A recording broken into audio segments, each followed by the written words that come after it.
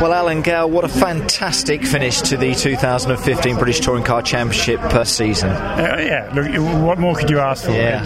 And it just goes to show that in the BTCC it's never over till it's over. I mean, what a weekend, what a last race as well, and the way that the twists and turns happen over the 3 races that we've seen today. Yeah, absolutely. You know, you come into this race weekend and a lot of people think, well, it's Gordon's, you know, he'll just cruise around, and look what happens. It's just fantastic, but that's the BTCC. And it's a story you can't write, is it? The way that we watched that 3rd race unfold. Yeah, absolutely. It's you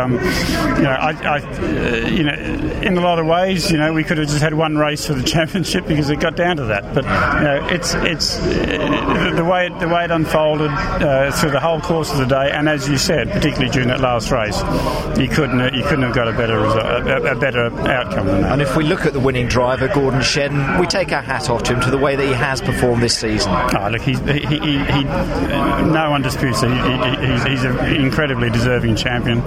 He's driven superbly all day, and in that last race, wow, the pressure that he had, and he could have so easily slipped up, gone to the gravel trap, done whatever, you know, and that's pressure, that's real pressure. Many congratulations again for all of the teams involved, the independent drivers winner, so many people that you want to say well done to today. What a great way to finish this season for them as well. It is. You know, we do have our awards night, as you know, later in the year, where we formally hand over the trophies and congratulate them. But everyone in this pit lane is a winner. You know, they've all from down here to up there, they've all done an incredible job to get through this season. This time 12 months ago it was pouring with rain, but today we were blessed with sunshine. But that's fantastic for all the wonderful fans that have been here today. Absolutely, and they came out in their droves. I don't know what the numbers are, but there's certainly a lot more than last year, and it would be a record crowd that we had today. Alan, a great year. Should we do it all again in 2016? I'll have a little rest first, but I think we'll be back. Do it again. Alan, many congratulations. Great year. Thank you so much.